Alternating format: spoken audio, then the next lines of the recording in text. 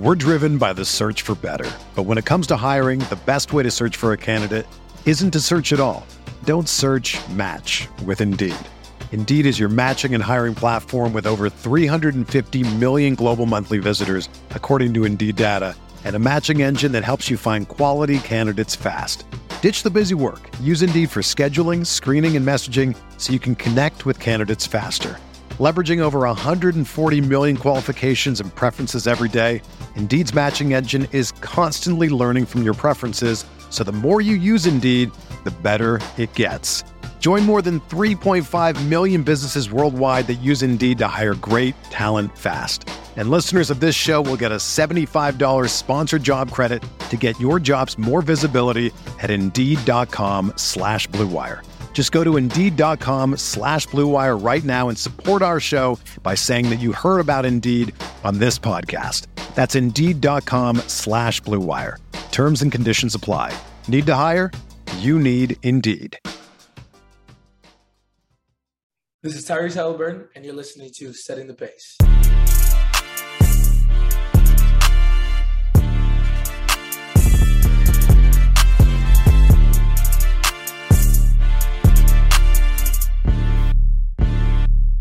Look, setting the pace with Alex and Fauci.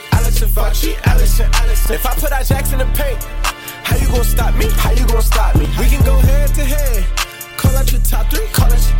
Look at the switch from Buddy Hill. Now that boy got three. We got Halliburton running point. This is the Benedict for the shot. If anybody gon' come in the post, then we got Miles Turner for the block. Setting the pace, going to the top.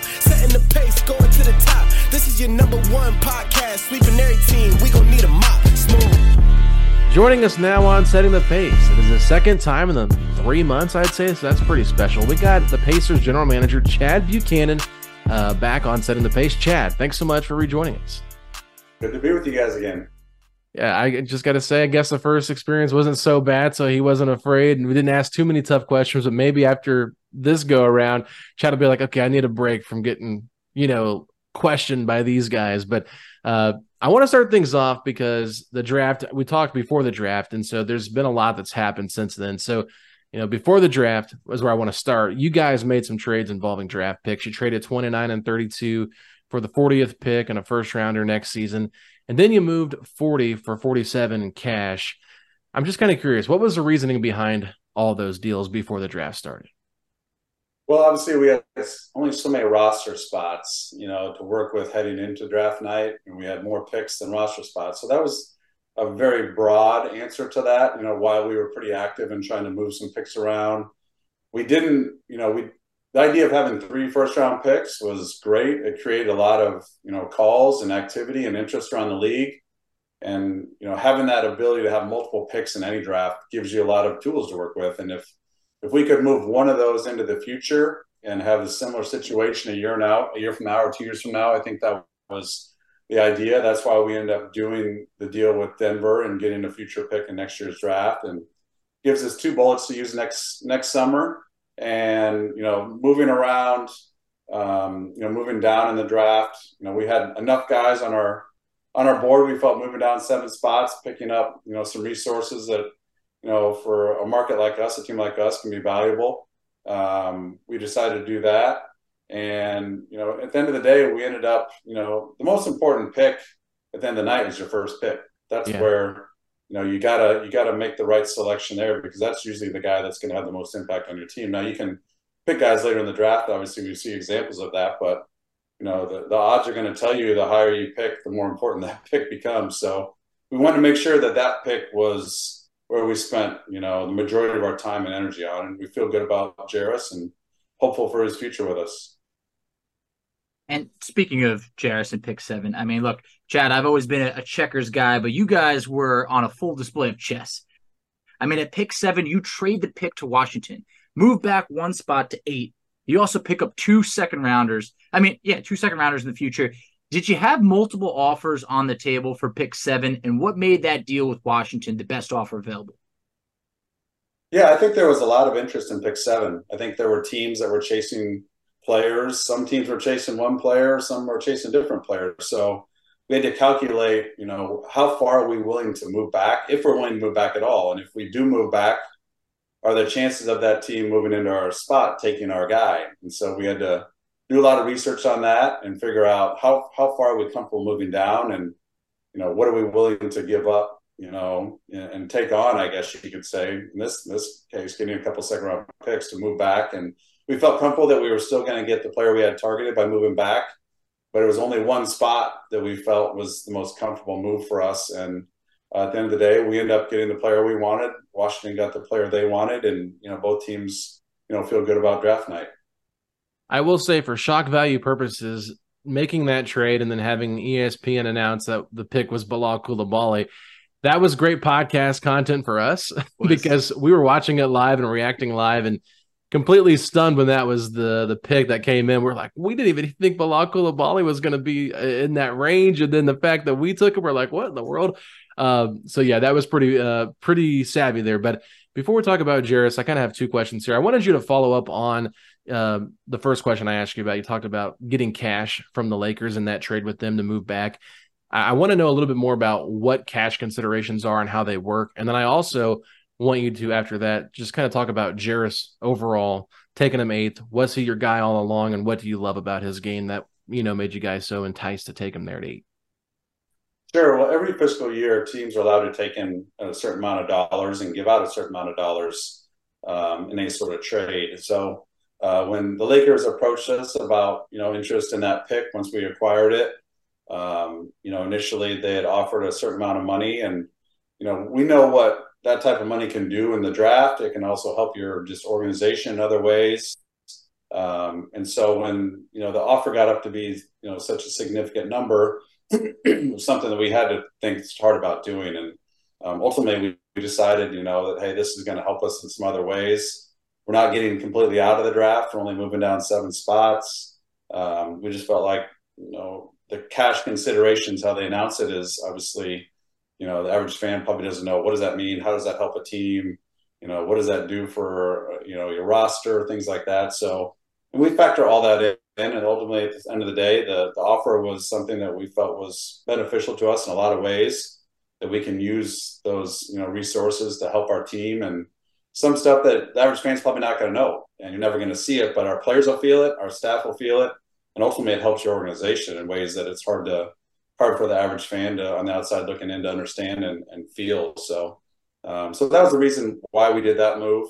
Jairus in particular, obviously, when we looked at our team last year, one of our weaknesses was our defense. And for us to be a playoff caliber team, that's where we really have to make the most strides. So going into the draft, going into the offseason, free agency, the trade market, that was a real emphasis for us, is how can we improve as a team defensively. And, in the draft, we felt there were a couple of guys that could help with that. And Jairus was one of those towards the top of the list. His versatility, being able to guard, different guys, different size guys, different levels of skill level guys, different, strength of guys. He's just got a lot of, versatility to guard multiple different types of players. And we just didn't have that profile player on our roster. Aaron Nesmith, did a good job for us there. He's just a little undersized to play against a lot of the bigger fours that we have to try and defend every night in our league. And Jairus gives, some exceptional length, exceptional strength. And he's just got a knack for making things happen on the defensive end. Now he's got a lot of learning. There's a learning curve in front of him, like all rookies are going to go through. And there's going to be nights where you're going to think that he's one of your worst defenders, on the team. And because he's going to gamble and he's going to get lost, and guys are going to move without the ball and expose some of that. But he's a smart player. He's a cerebral player. And he's going to learn on the fly with us. And the defensive potential for him was really attractive to us. And he's a guy who doesn't need the ball to be effective. He can really pass. Like I said, he's a really high IQ player, which our coaches really value. And in our system, that's important, because we want the ball to move. We want guys cutting, we want to play with pace. And the more guys that you have that can make a play with the ball, the harder you are to defend. And you add in the defense and that part of the offense, and he just felt like a really good fit for our team. What I love is when you were last on our show, the end of May, you described what you're looking for in the draft, and your description fit Jarris Walker. And to end up with Jarris Walker, I think just shows spot on that you guys knew what you were looking for. You went out and you properly addressed it. And his defensive intangibles and IQ, I just feel like it's something that you either kind of have it or you don't. And I think that a player like Jarris is going to be an amazing addition to the Pacers. But one thing that you also discussed on the radio a while back is the team was very aggressive, trying to trade up in the first round to select Cam Whitmore. Cam Whitmore ends up going on to be Summer League MVP, looked awesome, but obviously slid down to 20. Why do you think these teams were unwilling to move their picks before he was selected at 20 by Houston? I think you get into the draft, and at that point, you've spent, 6 months, targeting guys that you really like, that you have interest in, that fit your team. And you get closer to the draft, you get into the process of getting to know these players. They're coming through your building, your coaches are getting their eyes on them, getting their chance to work with them, you're interviewing them, and you really develop an attachment to one guy, or maybe it's two guys. And then in the moment of the draft, you've built up all this momentum with, your staff, your coach, your owner, and you're like, okay, we're going to get one of these guys that we've been targeting and spend all this time on.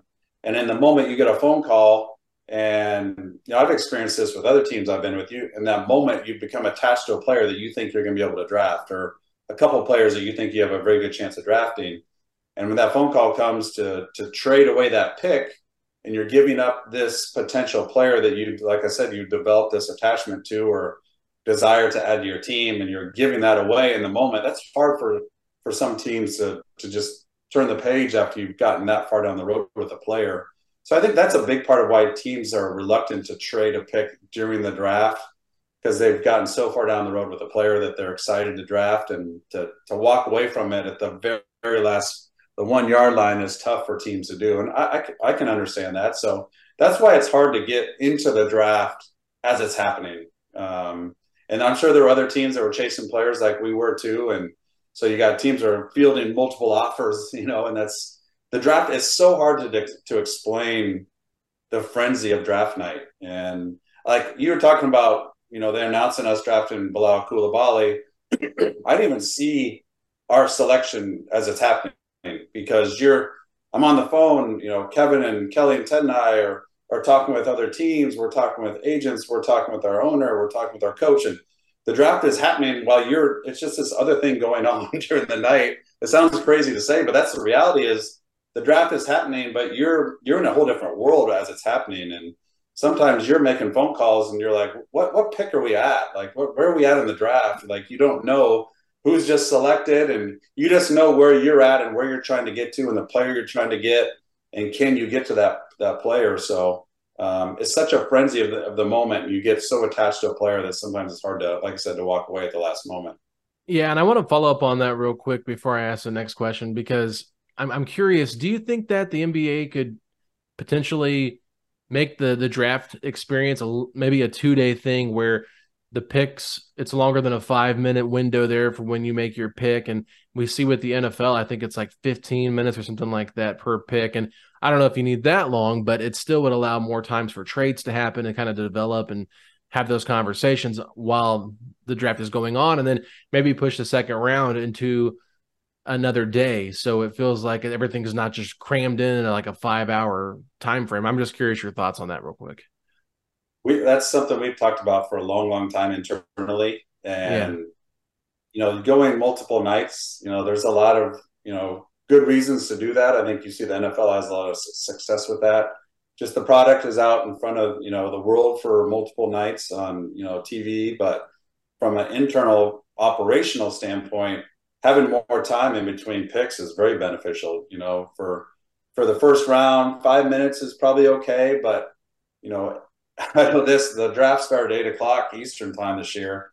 Yeah. And the last pick is probably sometimes it's after midnight. So are you losing viewers as the night goes on? It gets later and later. And, having it multiple nights, I think there's a lot of, good reasons to do that. And the second round, especially, you only got, just a couple of minutes in between picks, and you're trying to move around. There's much more action of picks moving around in the second round than there's in the first round.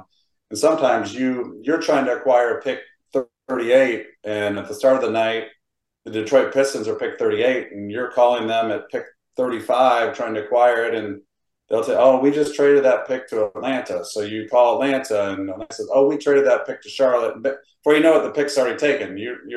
There's so much, as action is taking place, you don't know who exactly has each pick because they get moved around so much in the moment. And I think also there's benefits of each player has its own little story, and sometimes the second round players, their story just kind of gets pushed to the side because they're coming so fast, and they're still talking about the first round, and it diminishes their moment a little bit. So having it multiple nights, I think, is there's a lot of advantages to doing that, and who knows what will happen in the future. Maybe they consider doing that moving forward. But I think it's a great idea.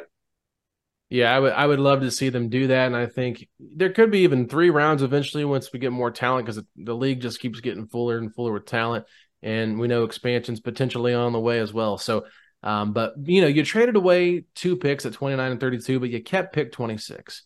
You take Ben Shepherd at 26, someone that was a late riser on big boards.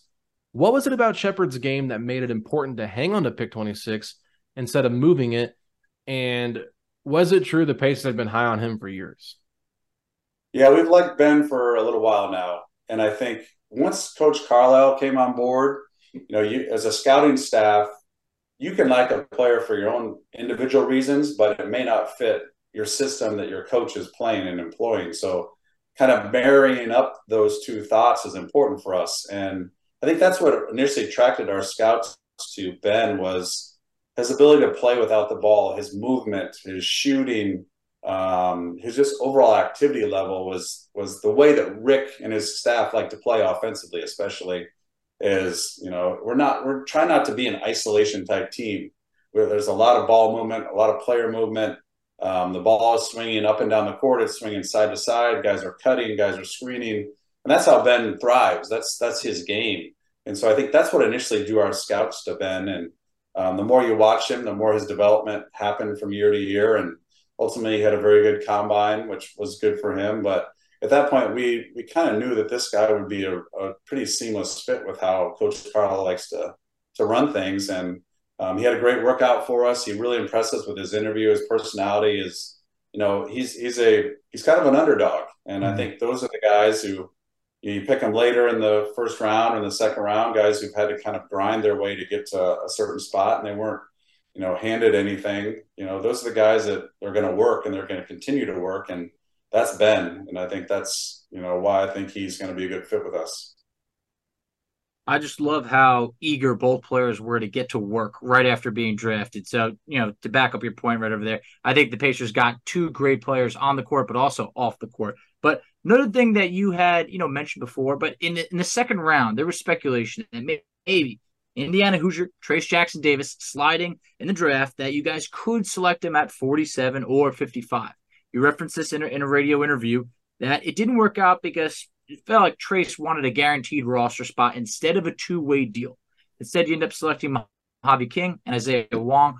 What was it about these 2 players that maybe made them the right picks for you guys, and why have King be a draft and stash? Yeah, first off with Trace, obviously terrific player, terrific human being, big fans of his game. Obviously, there's a lot of ties to Indiana, and it's something we looked very hard into. There's a lot of communication with his agent, trying to find, sometimes both parties have got to be on the same page, and they both got to want the same thing. Sometimes you don't want to start a relationship off in a bad way that's kind of doomed from the very beginning. So we were respectful of his agent's wishes, and we want the best for him. He's going to be a great player in Golden State, and I think he's going to have a tremendous NBA career. And but it's also he looks at our roster and saw, is there a great opportunity there for him, for us? And he probably sees the depth we have at the center position, felt like, hey, that's probably not the best situation for me, which I understand that. And no disrespect to the Pacers, and you got to, as a player, you got to look for what's best for you. And we totally understood that and respected that. So we end up turning in a different direction. And Mojave is, you go back to the roster spot situation. We were in a crunch there, so we had to find the best candidate that was willing to continue to develop elsewhere, whether that's overseas or the G League, wherever it ends up being.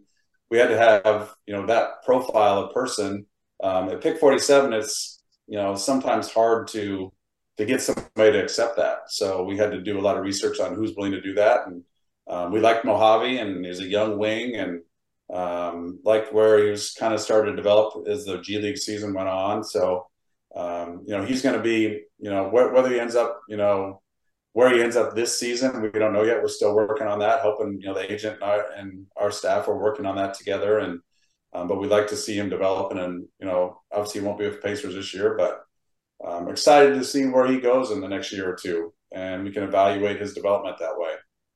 Yeah, and as we kind of tie up our conversation here about the draft, one thing I was curious about, you did bring on Oscar Tshiebwe on that other two-way deal.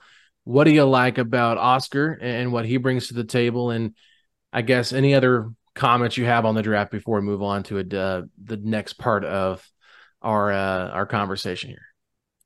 I mean, he's hard to not smile when you're around the guy. I mean, you bring up his name, I just instantly smile because he just lights up the room. He's got a great way about him. He's very people friendly, very people oriented, a pleaser. And, we had, obviously, how can you not respect what he did at Kentucky? I mean, he's gobbled up rebounds as well as anybody in the country, and physical presence. And he got better from his time at West Virginia to each year, as he progressed. We finished up at Kentucky, and, he was a guy we jumped on right the second we saw he wasn't the 60th or 58th pick this year.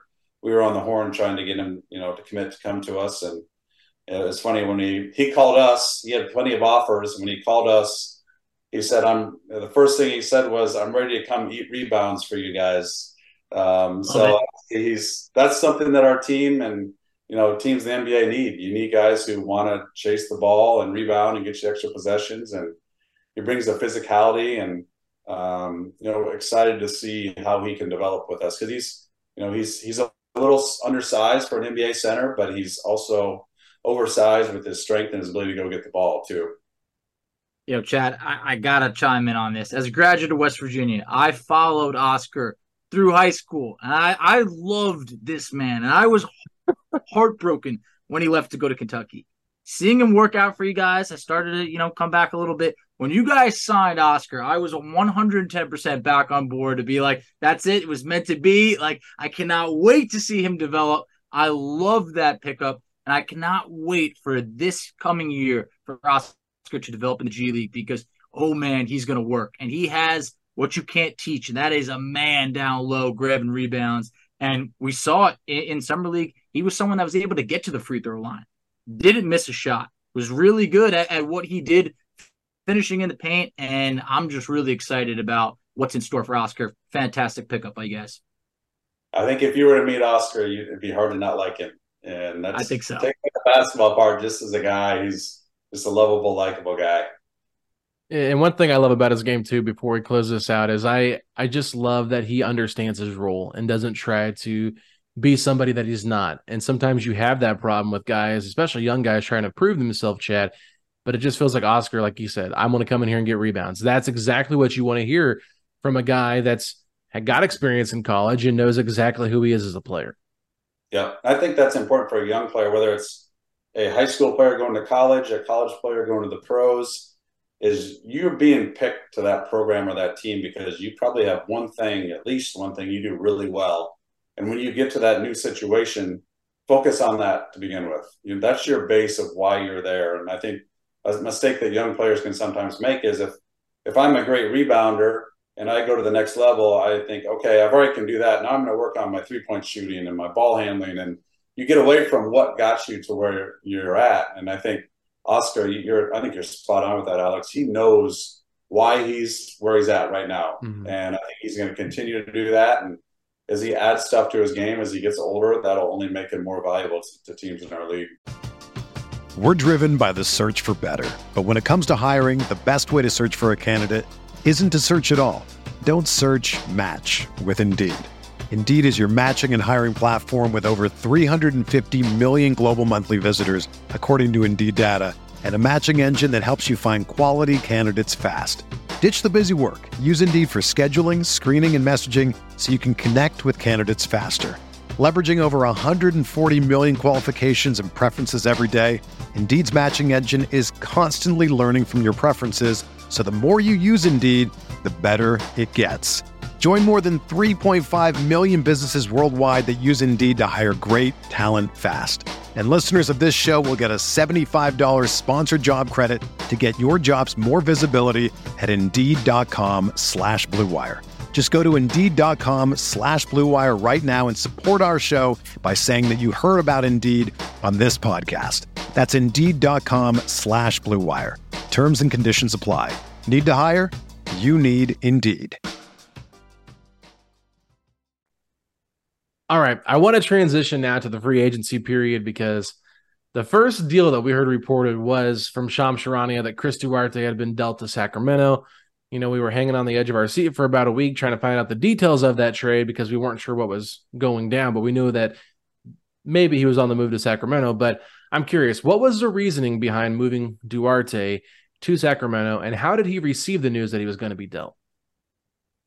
Well, to back up to your question about the delay and, details on that, sometimes teams will agree to a deal early in free agency and they want to leave the window open for making a bigger deal 4, 5, 6, 7, 8 days down the road because, deals that sometimes start off as 2 teams become a 3-team trade or a 5-team trade as you start to loop in different pieces.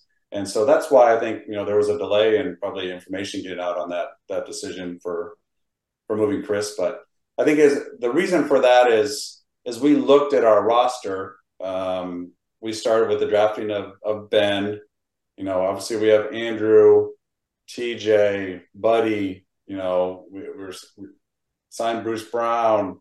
You got Benedict Mathurin. You're probably going to move Aaron Neesmith at 3. We just started to get really crowded at the wing spot. And so we wanted to give, him an opportunity out of respect to him to have a better, platform to play somewhere. And Sacramento has shown interest in the past in Chris and continued to show interest at the draft. And ultimately, as we looked at our roster, you just can't play 15 guys. And, Chris was obviously showed that when he's healthy, he's a good player. And we ultimately decided, hey, we want to clear up the logjam a little bit at the wing position.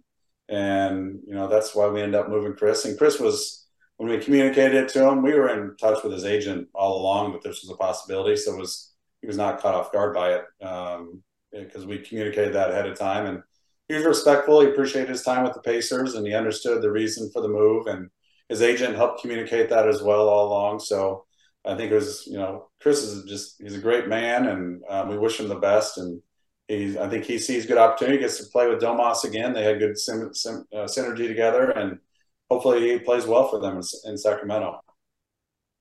And I think there isn't going to be a Pacer fan out there that's not going to be rooting for Chris Duarte moving forward. We're all excited for him. And yeah, gives him a bigger opportunity. But in the process, you pick up 2 second-round picks in the Duarte deal and then use 2 other second-round picks to acquire Obi Toppin.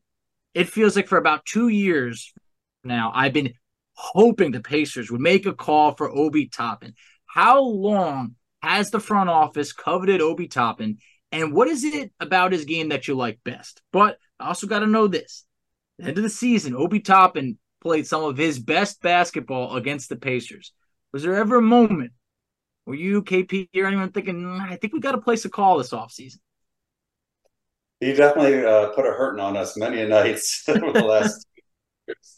But I think he's a guy, along with some other young 4s that we've been tracking for a couple of years because it's been a hole in our roster. And, those guys are very, very difficult to acquire. And I think, the situation came up, that with Obi, with his situation with New York and opportunity there maybe wasn't what he had hoped. And, we could provide a good opportunity for him. So I think it was a cooperation, with all parties of trying to find, a fair deal to get him to a place where he had a good opportunity to play and maybe grow and blossom a little bit. And he's obviously a guy that's, very high draft pick and has been with a very good team in New York. They were an excellent team this year. And, I think he's hoping for more of an opportunity, more of a role, and he's going to have the opportunity to earn that with us this year. And I think should have a very, very competitive training camp overall, but the power forward spot is pretty wide open. I think Obi's, got a great chance to secure some minutes there and show us what he can do.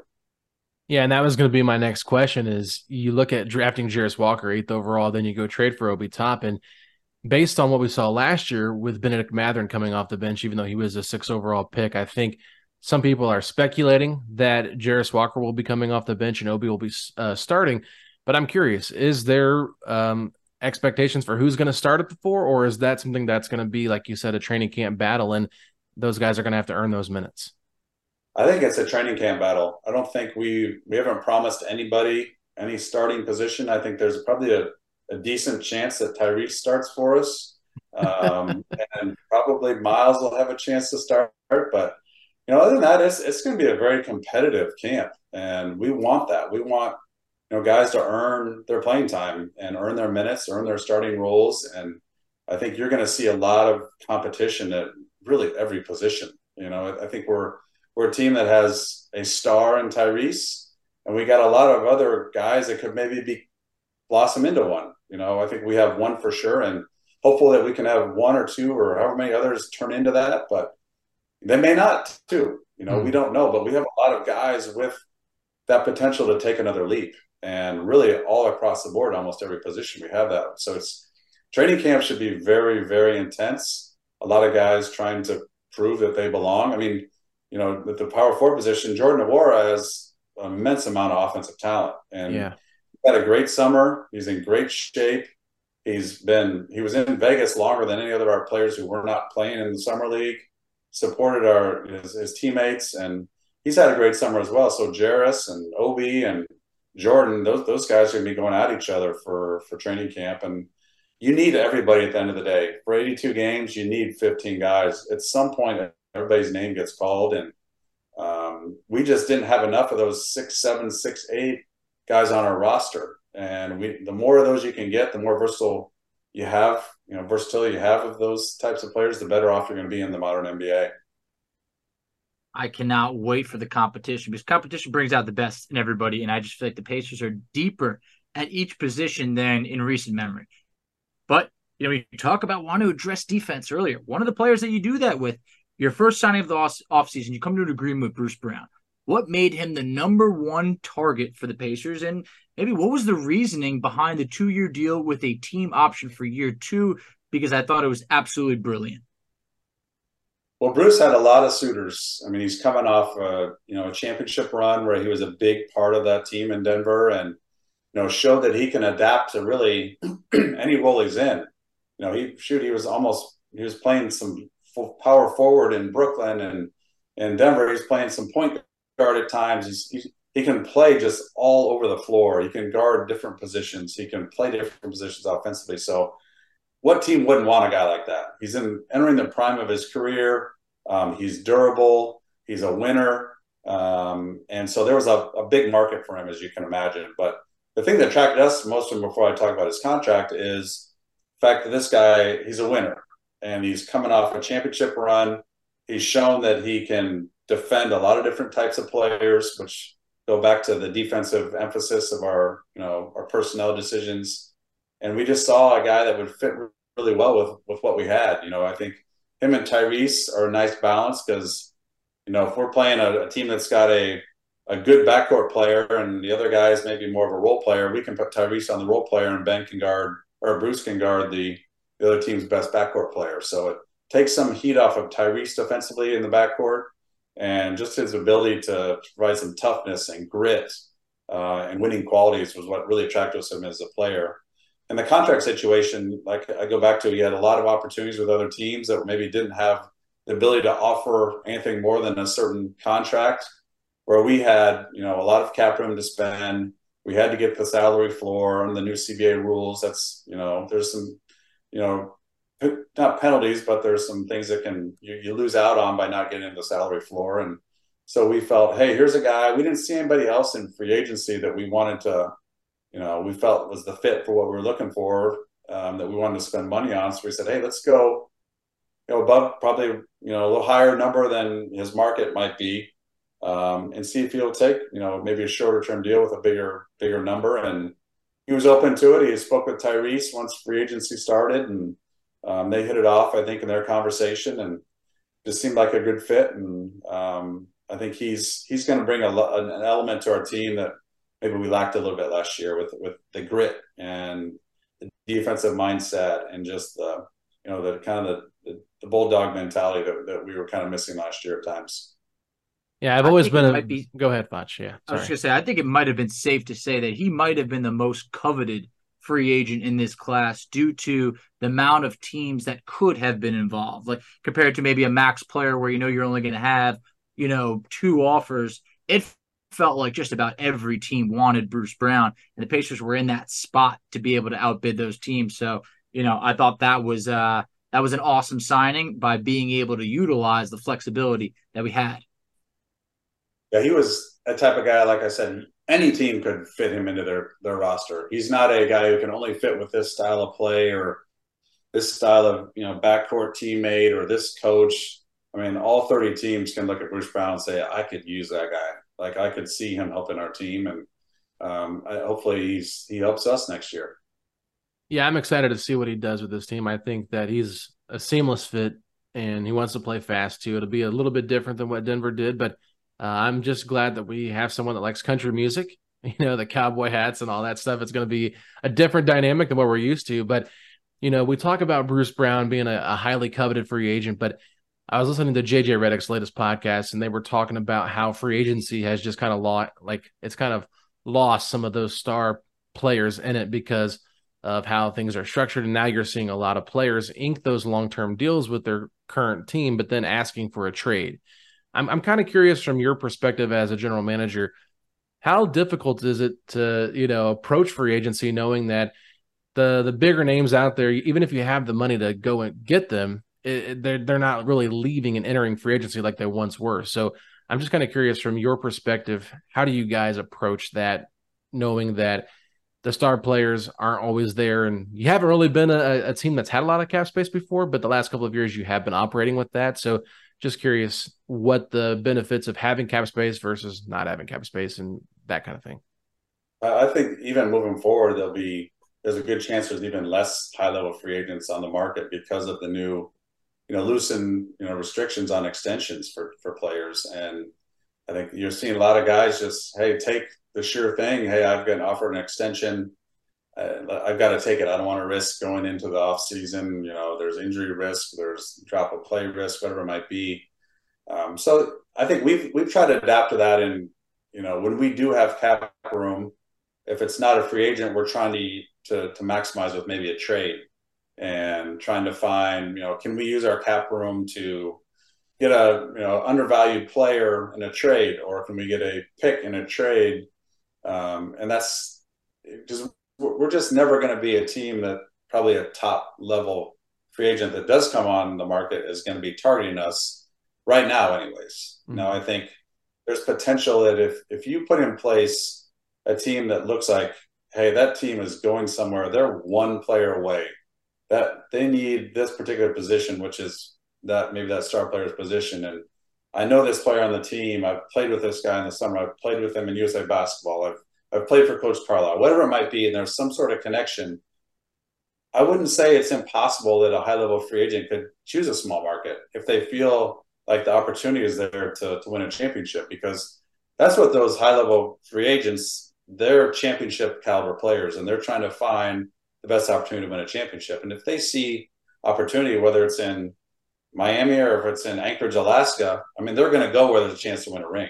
And so it's our job to try to put the situation in place where if a free agent does come on the market, that we look attractive enough for them to consider us. But in the meantime, we've got to draft well, we've got to trade well, and we've got to develop well. I mean, those are the three things we talk about all the time, from our roster standpoint. Those are the three things that we got to be great at, because that's where we build a team that's, going to be successful. And it doesn't happen overnight. It's going to take some time. We're trying to take the next step, next year, but we feel like we're on a good path. We just can't just sit there. You got to keep moving. You got to try to continue to grow and improve. Yeah, we talked about a few moves, some real big moves, but the biggest move of the offseason was extending Tyrese Halliburton. It was a move that last time when he came on here, we said, please, Chad, do whatever you got to do. Get the deal done. But how special is it to have Tyrese on and off the floor? And what are your expectations for him in this new role as the face of the franchise? Because we wondered, could he be a leader last year? Oh, he led. He took the step forward. He became an all-star. What do you expect next, for Tyrese in that role, as now you are a max player for this team? Yeah, it's funny. KP and I were just talking today about Tyrese and his future and, different things involving his future and his growth with us. And I think the one thing you can go back to with Tyrese when you talk about off the floor, on the floor, just the core of him as a human being is it goes back to his mom and dad. And he's just got such a phenomenal base of morals and character and education and just a genuine, caring factor to him for other people. And that's his mom and dad are like two of the most special parents I've met in my time in the NBA. And I feel like they're the type of, people that you'd want your kids to be around. You'd want Tyrese to coach your son or your daughter. When Maddie grows up, you'd want Maddie in Tyrese's AU program because you're like, that guy's setting a great example for all the girls and and all the boys that he's around. And so when you have that foundation to work with, whether you're an athlete or you're a businessman or you're a father or you're whatever you are, when you have that foundation, you have the potential to be very good and very special at what you're doing and building something around him. So, our expectations for Tyrese is this is, a team that's built around his character and his talent and his ability. And we've got to put pieces around him that help him thrive. And he's the type of guy, I think you could put you, Alex, and me out there and we could go play 4-on-4 and the three of us are going to look like twice the player we probably are just because he's the one making us look good. So that's a very special quality for a player to have, and to have, a young guy, in the fold for us moving forward. He's just really changed so much of this organization and so much of our outlook. And, we've got some players around him that, he makes better every day, and he makes our coaches better every day. And we just got to, help him, continue to develop as a leader and as a player. Hey, Chad, I still got a little bit left in the tank, and I know Tyrese can get it out of me. I know he could. So I trust him. But, what did it truly mean to you guys, the fan base, everybody, to be able to ink Tyrese that 5-year extension, knowing he's going to be here long-term, the cornerstone of this team? Because Pacer fans, we were holding our breath a little bit over the last few years. Hey, who's going to be our guy long-term? Having Tyrese here, I told Alex, we talked about it. I think it was one of the biggest days in franchise history, getting that deal done. Do you disagree in any way? This will be my 7th season. It's by far the biggest, decision and thing that we've done since I've been an Indiana Pacer. And it's probably the favorite thing that I've done since I've been here is being able to reward somebody like that with that type of, responsibility and contract. And I think it's something we've got to continue as a team, as a front office, as a staff, to build around him appropriately. We can't just say, hey, we got Tyrese locked up. Let's go sit on the beach for the next 3 years. That's the core, one of our core pieces locked up. We got to continue to add to him. And we can't be content with, hey, we have one star level player here and we're good and we're going to be competitive. And that's not what our ownership wants. That's not what our front office wants, not what our staff wants, not what our fans want. So we've got to continue to, like I said, make steps, continue to climb the ladder. But being able to, I think us as a front office and from ownership to be able to reward somebody with that type of character and family and what they're about, it felt really good. And I think everybody involved with that decision, Tyrese, from the day he got here, embraced the community, embraced the Pacers, embraced his coaching staff, his teammates.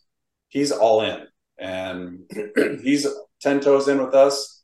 We're 10 toes in with him. And I think it's on both of us, both sides, to have a partnership moving forward that we can continue to be in that same realm.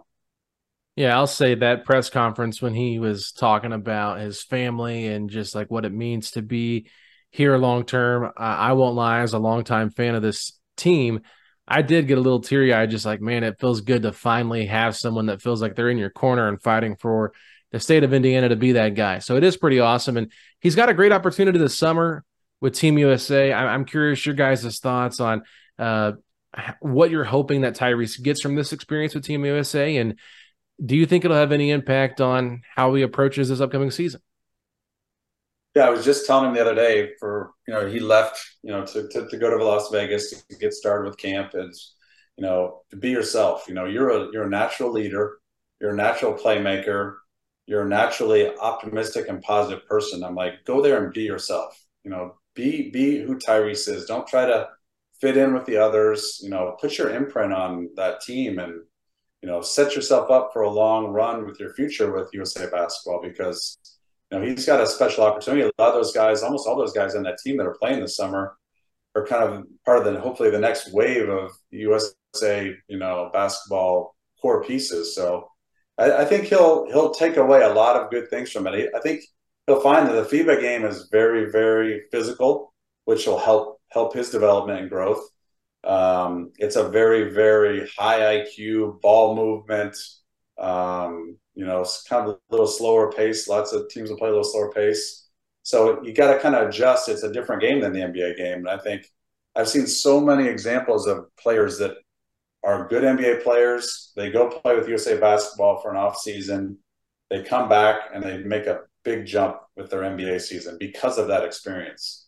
And I think Tyrese has the chance to do that. I mean, he made a big jump last year, and I think there's a lot more elements to his game that can come out. And this experience playing with these players, this coaching staff, these opponents they're going to see, these crowds they're going to play at, can only help you as a player. And that, trickles down and helps the Indiana Pacers just as much as it helps Tyrese.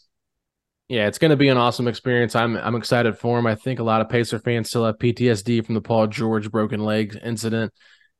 Just got to have all the positive vibes that Tyrese does not get hurt during this. But, if he does, he does. It's just part of what comes with it. But at the same time, you just don't want to wish it on anybody. But Hey, it's Kaylee Cuoco for Priceline. Ready to go to your happy place for a happy price? Well, why didn't you say so? Just download the Priceline app right now and save up to 60% on hotels. So whether it's Cousin Kevin's Kazoo Concert in Kansas City, go Kevin, or Becky's Bachelorette Bash in Bermuda, you never have to miss a trip ever again. So download the Priceline app today. Your savings are waiting. Go to your happy place for a happy price. Go to your happy price, Priceline. I want to transition now to some other players on this team and stuff that didn't necessarily happen during the offseason. So Andrew Nembhard had a great rookie season. I thought he played terrific in Summer League in the 2 games that he played. Clearly did not belong out there. You could just tell he was way too talented to be out there with younger guys that are still trying to figure themselves out and figure their game out. But I'm just kind of curious, what are you guys envisioning for Andrew Nembhard this upcoming season? Because there's been questions like, could he continue to start? Could he be the backup point guard? What's going on with McConnell? And there's just so much going on right now. So I'm curious, what do you guys envision for Andrew Nembhard this upcoming season? Yeah, I think there was a point in, I don't know if it was the first game or the beginning of the second game in Summer League where Tyrese turned to us and said, you need to send him home. He needs to go home. He doesn't belong here. So he did play fantastic out there. I think you saw some growth in his confidence level. His composure has always been a strength of his, but he just played with a little more assertiveness, a little more swagger, a little more, hey, I'm the best player out here kind of mindset. So, when we drafted Andrew, I think the thought was he would be a third point guard. He developed, learned from TJ, learned from Tyrese. And as we got into the training camp, it became obviously like, hey, it's going to be hard to keep him off the floor. And our coaches moved him off the ball to the 2 spot. And he played very well for us as a rookie. He thrived, certain games, and accepted the challenge of trying to guard some really, really good players. And so he really got thrown to the wolves last year in that regard. And I think moving forward, I think you see, he has a chance to play a couple different positions. I think point guards is, his natural position that he's always played, but he's shown to us that I can play with Tyrese and I can help him take some load off of his plate some nights. And I can guard, guys that maybe, Tyrese isn't a good matchup for. But ultimately, I mean, what his ceiling is, he's probably got starting point guard potential, and that's something that obviously we have a starting point guard on our roster that's pretty good. So and TJ McConnell is a fabulous player as well. So we've got a lot of depth at the point guard position. That's why Andrew's ability to slide off and play some two is helpful, because it allows, our coaches to try and maximize all three of those guys as best they can. But it is something that's, going to be a challenge for us, having three quality point guards, getting them all, the playing time they probably deserve. Striking gold with McConnell at pick 31 was just such a blessing. It's like the gift that keeps on giving, because he's going to get better and better. And yes, he did look like the best player on the court for the Pacers in Summer League. But, what are the type of roles that you envision for veteran guards like a TJ McConnell that you mentioned, or Buddy Hield, whom we saw shift from being a starter, to then coming off of the bench for, say, the last 10 or so games of last season? What's the type of role that you see for them this year? Well, TJ, I think, starting with him last year, I think he took a serious uptick in his three-point shooting, which is big time. Had a massive, impact on his effectiveness. And I think we feel like he's one of the best backup point guards in the NBA. And I think he's shown that there's still more parts to his game that he can take a jump with.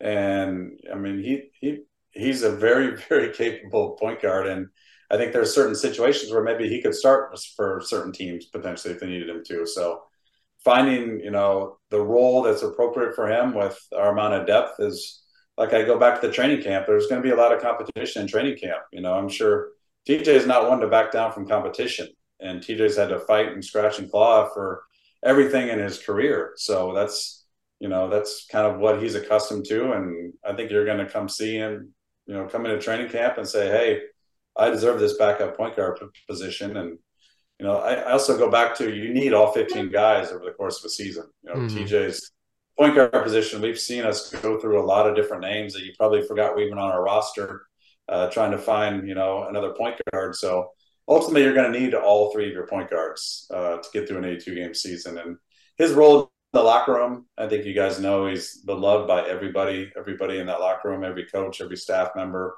So he has an impact, whether he's playing or not playing. And so I think we envision him coming in here ready to battle to earn some minutes. And I think that's only good for the health of the team when you've got that much competition, because it pushes everybody else. And then with Buddy, Buddy's got great chemistry with Tyrese. He's obviously one of the elite shooters in the NBA, has been for multiple years now. And whether that's, a starting role or coming off the bench, that's, we got to determine that as well and figure out where he best fits in with this team moving forward. And, shooting is something our coaches value, and you've seen him, he can get hot, and that's a value. 82 games, having a guy who can go get, 15 points in a quarter to keep you alive or keep you afloat is very valuable. So, and he has, real impact on the personality of our team. He's very, full of life and full of smiles and full of energy, and he talks a lot, and he's got a lot of impact on things. So, he's been a great addition to our team. Yeah, and I will say we did a little exercise on the podcast trying to find how the rotation would shake out and try to give everybody minutes and try to make like a 10-man, 12-man rotation, whatever you want to do. And it's a tough challenge to do. And we had a lot of listeners very upset when we didn't have McConnell in there as, the backup point guard and not getting a lot of minutes. I think Facci might have had a few for him. I had to cut him from mine because there's too many guys. It's like you're trying to find playing time for all these guys. It's going to be tough.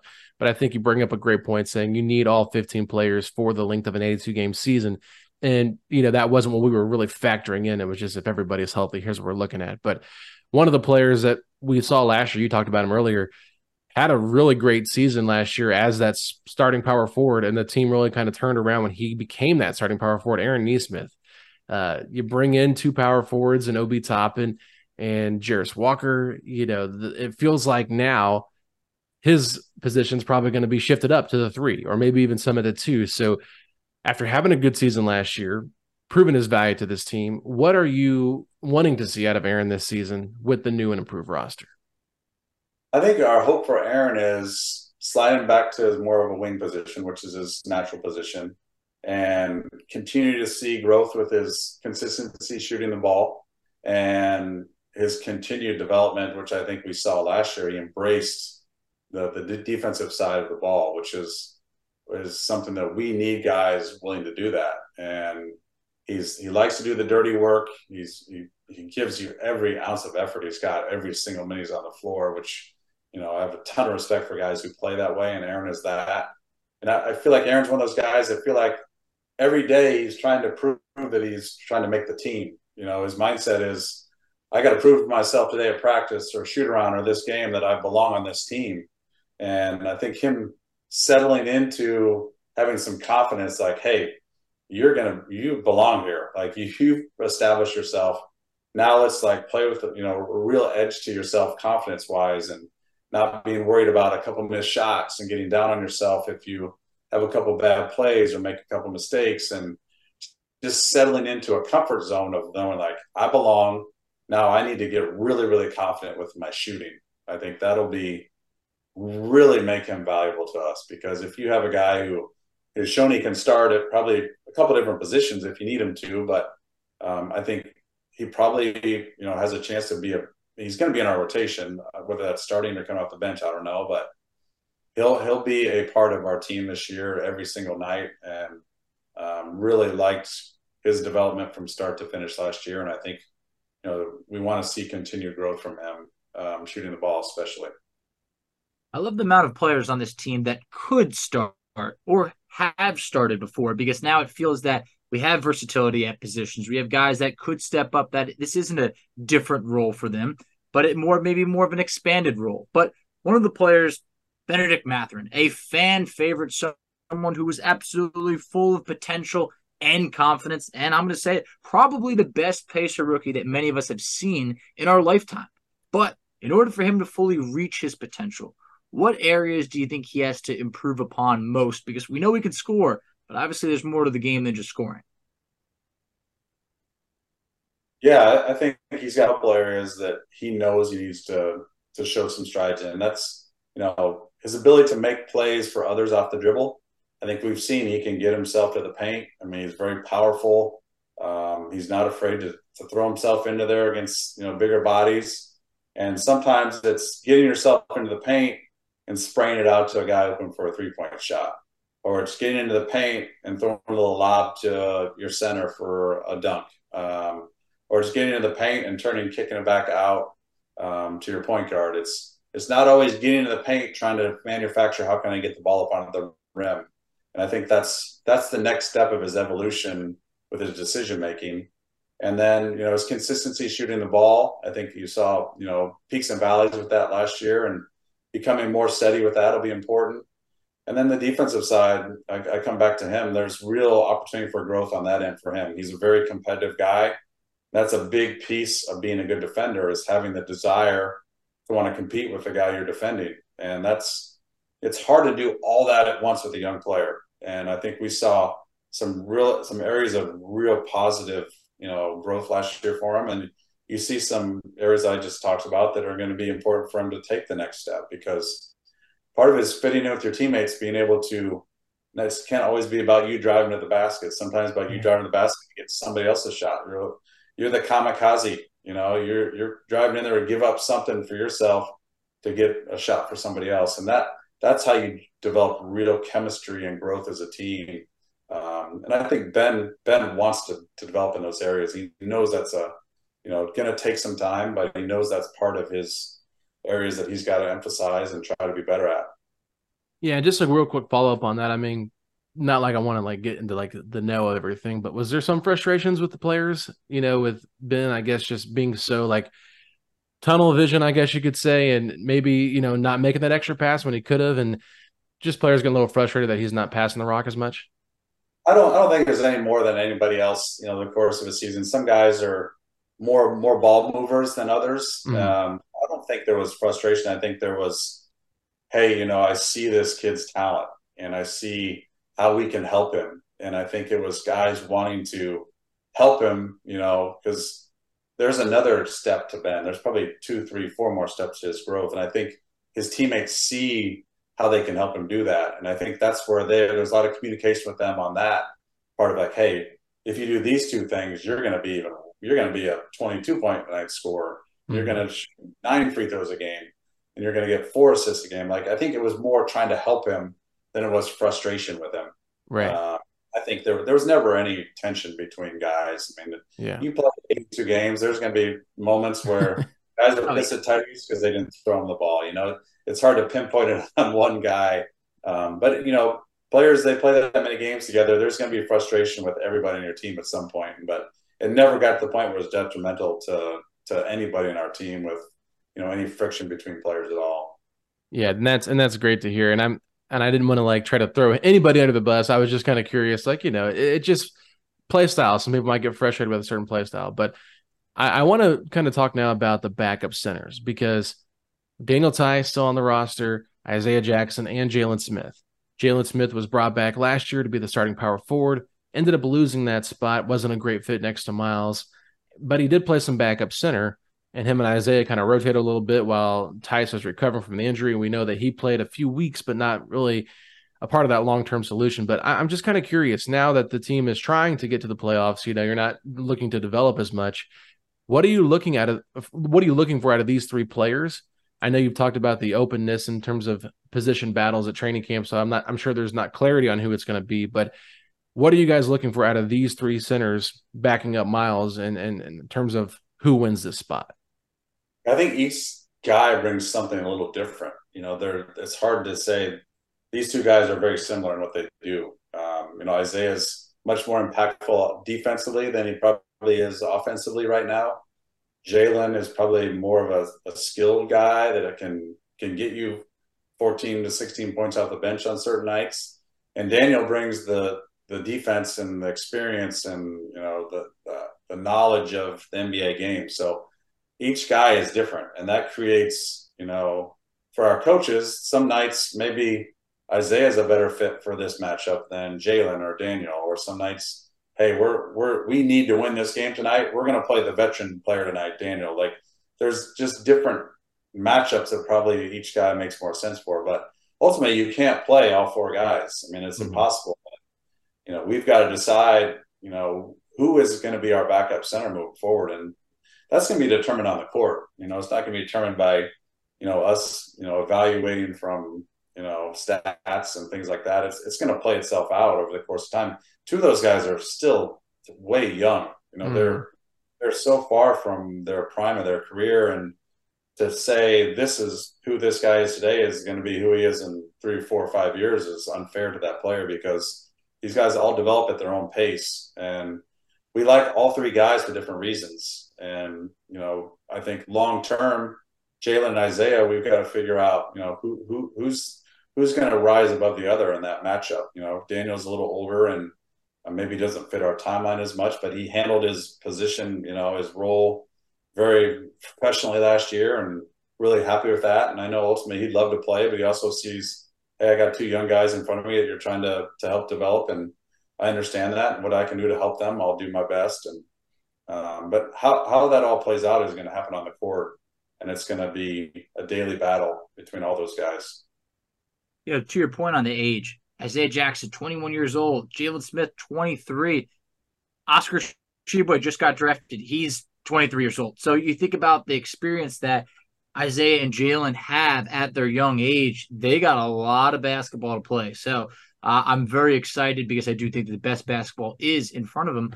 But do you anticipate bringing in any more players to the training camp rosters? Last year, we saw James Johnson and Langston Galloway be late additions. James Johnson ended up being huge for this team as a veteran. So many people cited that his leadership was way more valuable than anything you could see in a box score.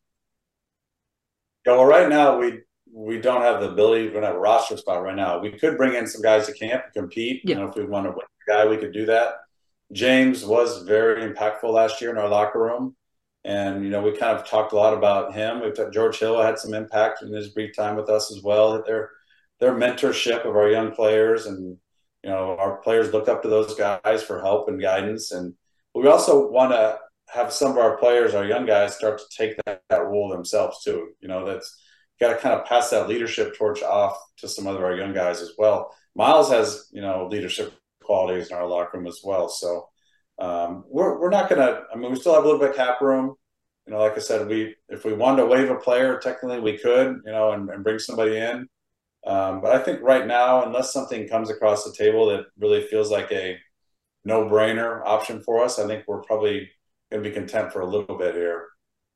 Gotcha. Because I was gonna follow up and ask about George Hill, James Johnson. Just kind of, I know Kevin had said these were guys that would be late, free agents to address, but it feels like there's a lot of roster spots already filled up for a lot of teams, and I'm kind of curious if there's any chance maybe they could be back with the organization, maybe if they're not on the roster, but in maybe a different capacity with the team.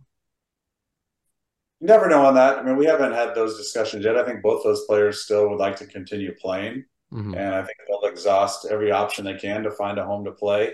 But George specifically has a lot of history with our team and our city. And if there's one day that he decides, hey, I'm ready to retire and I want to stay involved with something, I'm sure we'd have discussions with him about that to see if there was a role that made sense for him. But I think it's hard for guys to close the book on their playing career until somebody else closes it for them lots of times. So I think those guys will wait it out to see if they can find a situation where they can play. And you never know how things play out with us. I mean, we could have a trade opportunity come out of the blue tomorrow and it creates a roster spot. And one of those guys makes sense to bring in as a mentor and he's on our roster by Friday. You just never know. But right now I don't see that, on the near horizon for us.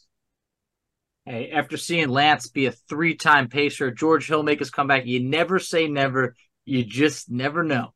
But look, there really wasn't that much roster turnover from the end of last year till now compared to years past. What is the vibe like with the group that is returning, plus the new additions that you made as they head into the season healthy? For instance, a guy like Miles Turner is healthy going into this year, and same with the rest of the group. No real significant injuries. What's the buzz like? Yeah, I think we had as you guys know, we had really good chemistry, a great locker room last year. The personality of the team was very, very positive. And we talk about this with our players a lot is, hey, season's going to end. You guys are going to be away from each other for 4 months or so. We come back to training camp. Can we pick up where we left off with that positive vibe and that chemistry? And really, every season is a whole new story. And sometimes those characters in the story kind of go down maybe different paths. So we got to try to, because they have different situations. Individual situations change from season to season, from role to shots to their contract situation. And so there's not just a given that we pick up where we left off with our chemistry. We hope we do, but we got to work with that. We got to work on that with communication with our players. Our players got to work on that internally with each other. Our coaches got to work with that with their players. And we got to keep the good vibe going because it was a very good vibe last year. And, there'll be more expectations, this year on the team, which impacts sometimes how guys play, how sometimes guys feel about the team. And so that's a new dynamic that will come into play as well. And not saying we're going to win a championship next year, but I think there's expectations that we have a better season, win-loss wise than we did last year. So that's another element that comes into play. And all this factors into your new story for this next season. And it's on all of us, like I said, within the locker room, within the staff, within the organization, to keep everybody rowing in the same direction. Yeah, I will say, you talked about vibes. I mean, the most vibe thing I've seen all offseason was Rick Carlisle in Vegas with the sunglasses on inside the building after game one. That was just a great meme, great gif. Thank you, Rick, for providing that for us. Carlisle is hilarious. Always unexpected with him. But, you talk about, the goals for the season, maybe not winning a championship. But the last question for me, maybe I have another one, but the last one I'm going to promise on is, this upcoming season, what are your goals and expectations for this group of guys? Well, I think Rick's goal is to get a sunglass deal out of that. That's why he's trying to a similar league. But maybe get him to coach in those one game this year. That would be great. Yeah, but I think it's the question about goals for this season. I think, like I go back to, the expectation is we win 35 games last year. We want to try to make another jump. Whether that jump is to 40 to 42 wins or if it's to 45 to 47 wins, whatever that might be, we want to feel progress.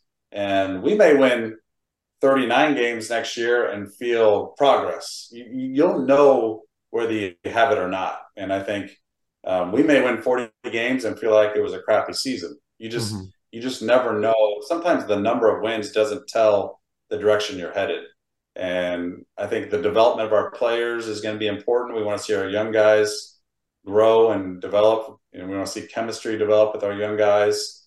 And we would like to see, like I go back to, I feel like to win in this league at a high level, you got to have multiple star level players. And I think right now, Tyrese has shown that he can be one of those stars, or is one of those stars. Who is another guy? Is that guy on our roster? There are 2 guys on our roster, but we need another guy that can help us. If we want to be a playoff level team, we need another guy to take a jump. And we need a guy that can be nights where Tyrese doesn't have it going, that can take over and get us to a win. And, we saw last year without Tyrese how much we struggled in that stretch when he got injured. We have more depth this year, but do we have a guy that can take that next jump to that star level? And I think that's what will determine ultimately how we get to be a playoff level team, and how we ultimately get to be a team that can compete and win in the playoffs and make a run. And there's a lot of question marks on this team. We have a lot of young players with a lot of talent, but there's a lot of unknown. I mean, there's a chance that all the guys kind of don't take a jump and we're a very average team. There's a chance that multiple guys take a jump and we win 47 games and we're in the top 6 in the playoffs. It just depends on, can guys take another jump in their development? And do we have the chemistry and vibe that where it fits together? And ultimately, a huge part of our development, our growth, is our defense. And if we're one of the worst defensive teams in the league next year, and I don't care how much growth we make as an offensive team, we're just not going to win. And that is where we want to see development. And I think Coach Carlisle would say the same thing. All of our coaches would say the same thing on that. Here's what Alex and I were saying. If this Pacers team can be a top 15 defense, even 15 to 20, that would be a solid leap for this team, because I don't know if you pay attention to what Vegas has, but they have us at 35 wins. I think it's disrespectful. I got the sledgehammer. I'm hammering that over. I really believe the Pacers are taking a solid step forward next year. And I think the whole fan base agrees. But a little bit of coaching turnover. Ronald Nared is out. Jim Boylan in. How do you feel about the coaching staff this year? A couple of them now. We have some consistency over the last few years after a big turnover a few years ago when Carlisle and his staff came in. How do you feel about the group this year? Yeah, I mean, I think we have a phenomenal coaching staff. I love the chemistry, the fit, how each coach complements the other coaches. It's a really good, tight-knit group. And I think, Coach Carlisle is obviously the leader of that, but, Coach Pierce, Mike Weiner, Jenny Busick, Jim Boylan, General Pargo, Mo Baker, Isaac Jakob, all those guys, Zach Chu, there's just no ego involved with anybody on that staff. And it's, Kevin and I were just talking about this today. I said, when you have highly intelligent, highly driven people with low ego, it eliminates so much conflict in your culture. And I feel that coming from our coaching staff. I feel they all respect each other. They're all willing to speak up and speak their mind. Coach Carlisle is one of the traits about Coach Carlisle that is most impressive to me is his listening skills. He's very curious. He wants to know what you think. He wants to know why you think the way you think. And he's never going to tell you you're wrong. He wants ideas. He wants, give me your feedback. Give me your thoughts. What do you think about this? And so our coaches feel empowered to speak up. And so when you have that empowerment as a staff member, you feel engaged and some ownership in what's going on because they feel like they have a voice. And Coach Boylan obviously has a lot of experience under his belt. He's got rings on his finger, and he's been a head coach, and he's very, very defensive minded.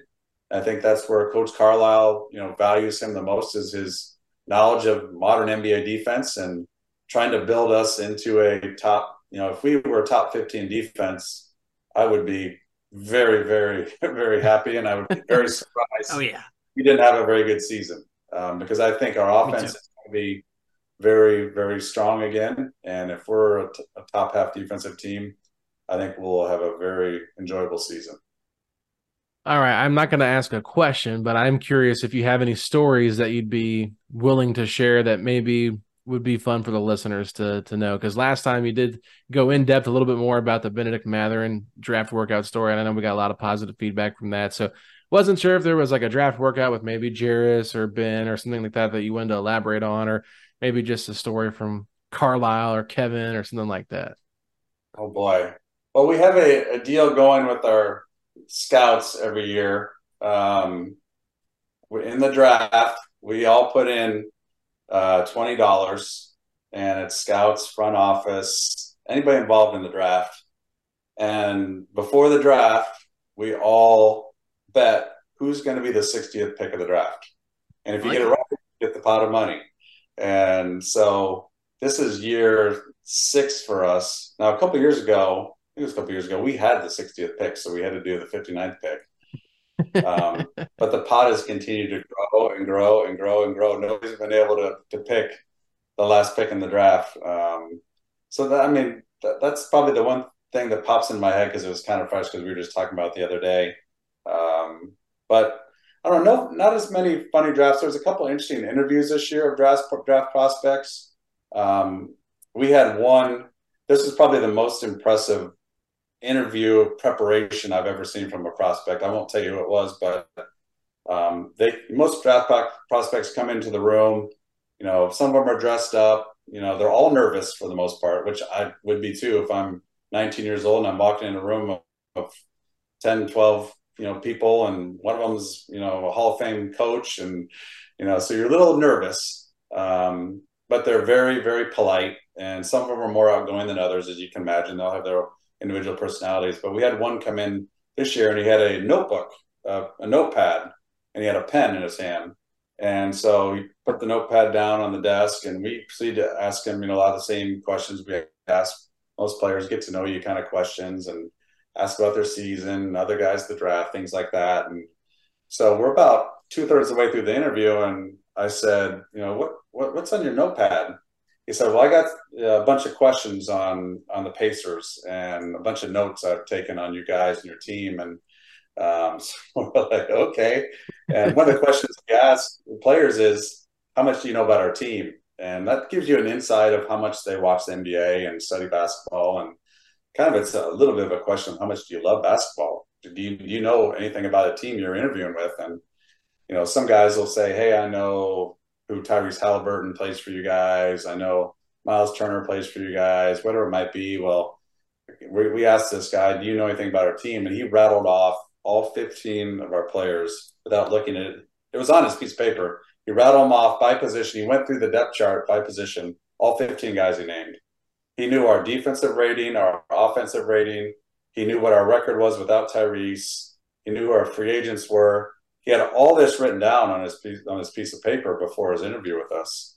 And so we said, no, did your agent make you do this? He said, no, I just did this for all the teams I'm interviewing for. I did all this background work on all the teams, so I was prepared for all these interviews. I'm like, wow. I'm like, this guy is like, I don't know if he's going to be able to play in our league, but I might hire this guy one day to work for us. It was the most unique and kind of impressive combine interview I'd experienced. And I saw the guy at Summer League, and he said, he said to me, he goes, you should have taken me at 7. That's what he said to me. So I said, well, don't hold it against us. And he said, well, I'm coming for you. I'm coming for every team that passed on me. And so, but that'll be interesting to see how his career plays out. But that was a really interesting interview. Yeah. I always love some story time with Chad. I mean, I was fresh off of reading a book to my kid, but hearing a story from you, I mean, you gotta love that.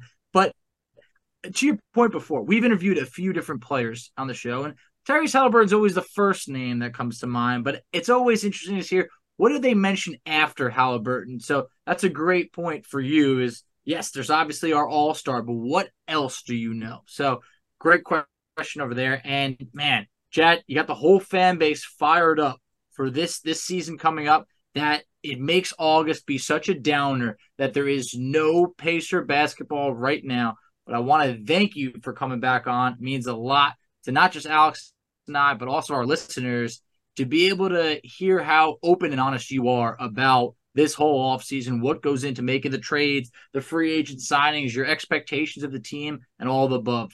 So thank you very much, and hope to have you back on, sometime during the season.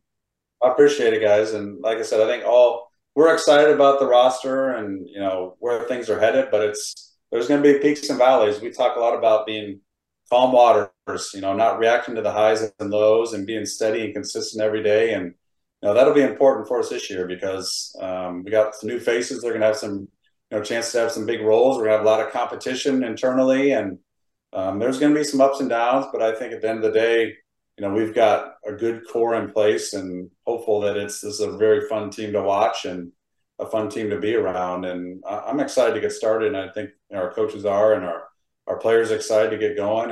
And hopefully it's come January, like I told you guys earlier, come January, we all feel the same way as we do here on August 2nd. Yeah.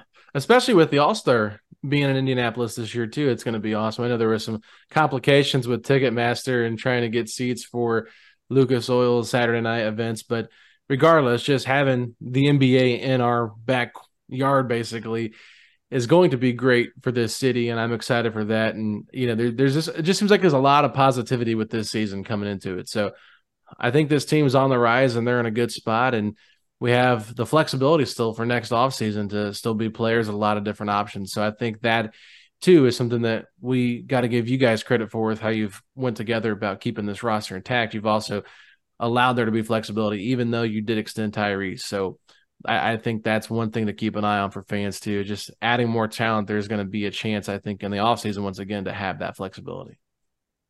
Yep. And it's like in anything in life, you're either getting better or you're getting worse. You can't stay in the same spot. That's a danger of team building too, is you feel like you have a decent team and you just sit on it. I think we got to continue to develop players and look for opportunities to get better. And that's our jobs, and we're going to continue to do that and trying to help this team, these fans, experience a deep playoff run and ultimately win a championship at some point. That's what we all want.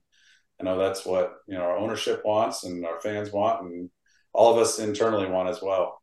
Cannot wait. The flexibility that we have moving forward just makes us able to, dream past just saying, hey, it's all or nothing this year. It feels like this is truly the start of something new. So, Chad, once again, thank you very much. We cannot wait to see it unfold. And, hey, let me know when we're ready to hit the court, because if you still need Alex and I and Tyrese, we only need one more. We got 5 out there. I'm ready to run.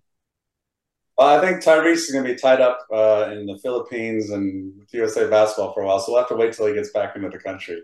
I mean, if you're looking for an out of shape 31-year-old guy to be on a 2-way or on a 10-day contract towards the end of the season, I could use the paycheck. So just a call away, Chad.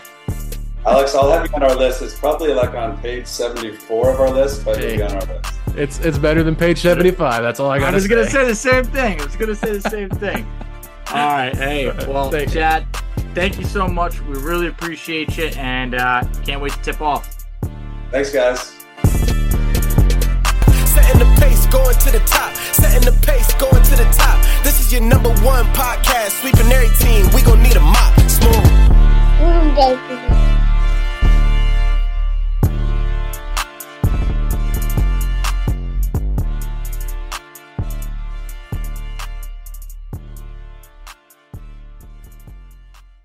When you make decisions for your company, you always look for the no-brainers. And if you have a lot of mailing and shipping to do, Stamps.com is the ultimate no-brainer. It streamlines your process to make your business more efficient, which makes you less busy. Mail checks, invoices, legal documents, books, and everything you need to keep your business running with Stamps.com. Seamlessly connect with every major marketplace and shopping cart if you sell online. Schedule package pickups through the dashboard and automatically see your cheapest and fastest shipping options from different carriers, with rates up to 89% off USPS and UPS rates. And with the Stamps.com mobile app, you can take care of mailing and shipping wherever you are, even on the go. Make the same no-brainer decision as over 1 million other business decision makers with Stamps.com. Sign up at Stamps.com with code PROGRAM for a special offer that includes a 4-week trial, plus free postage and a free digital scale. No long-term commitments or contracts. That's Stamps.com, code PROGRAM.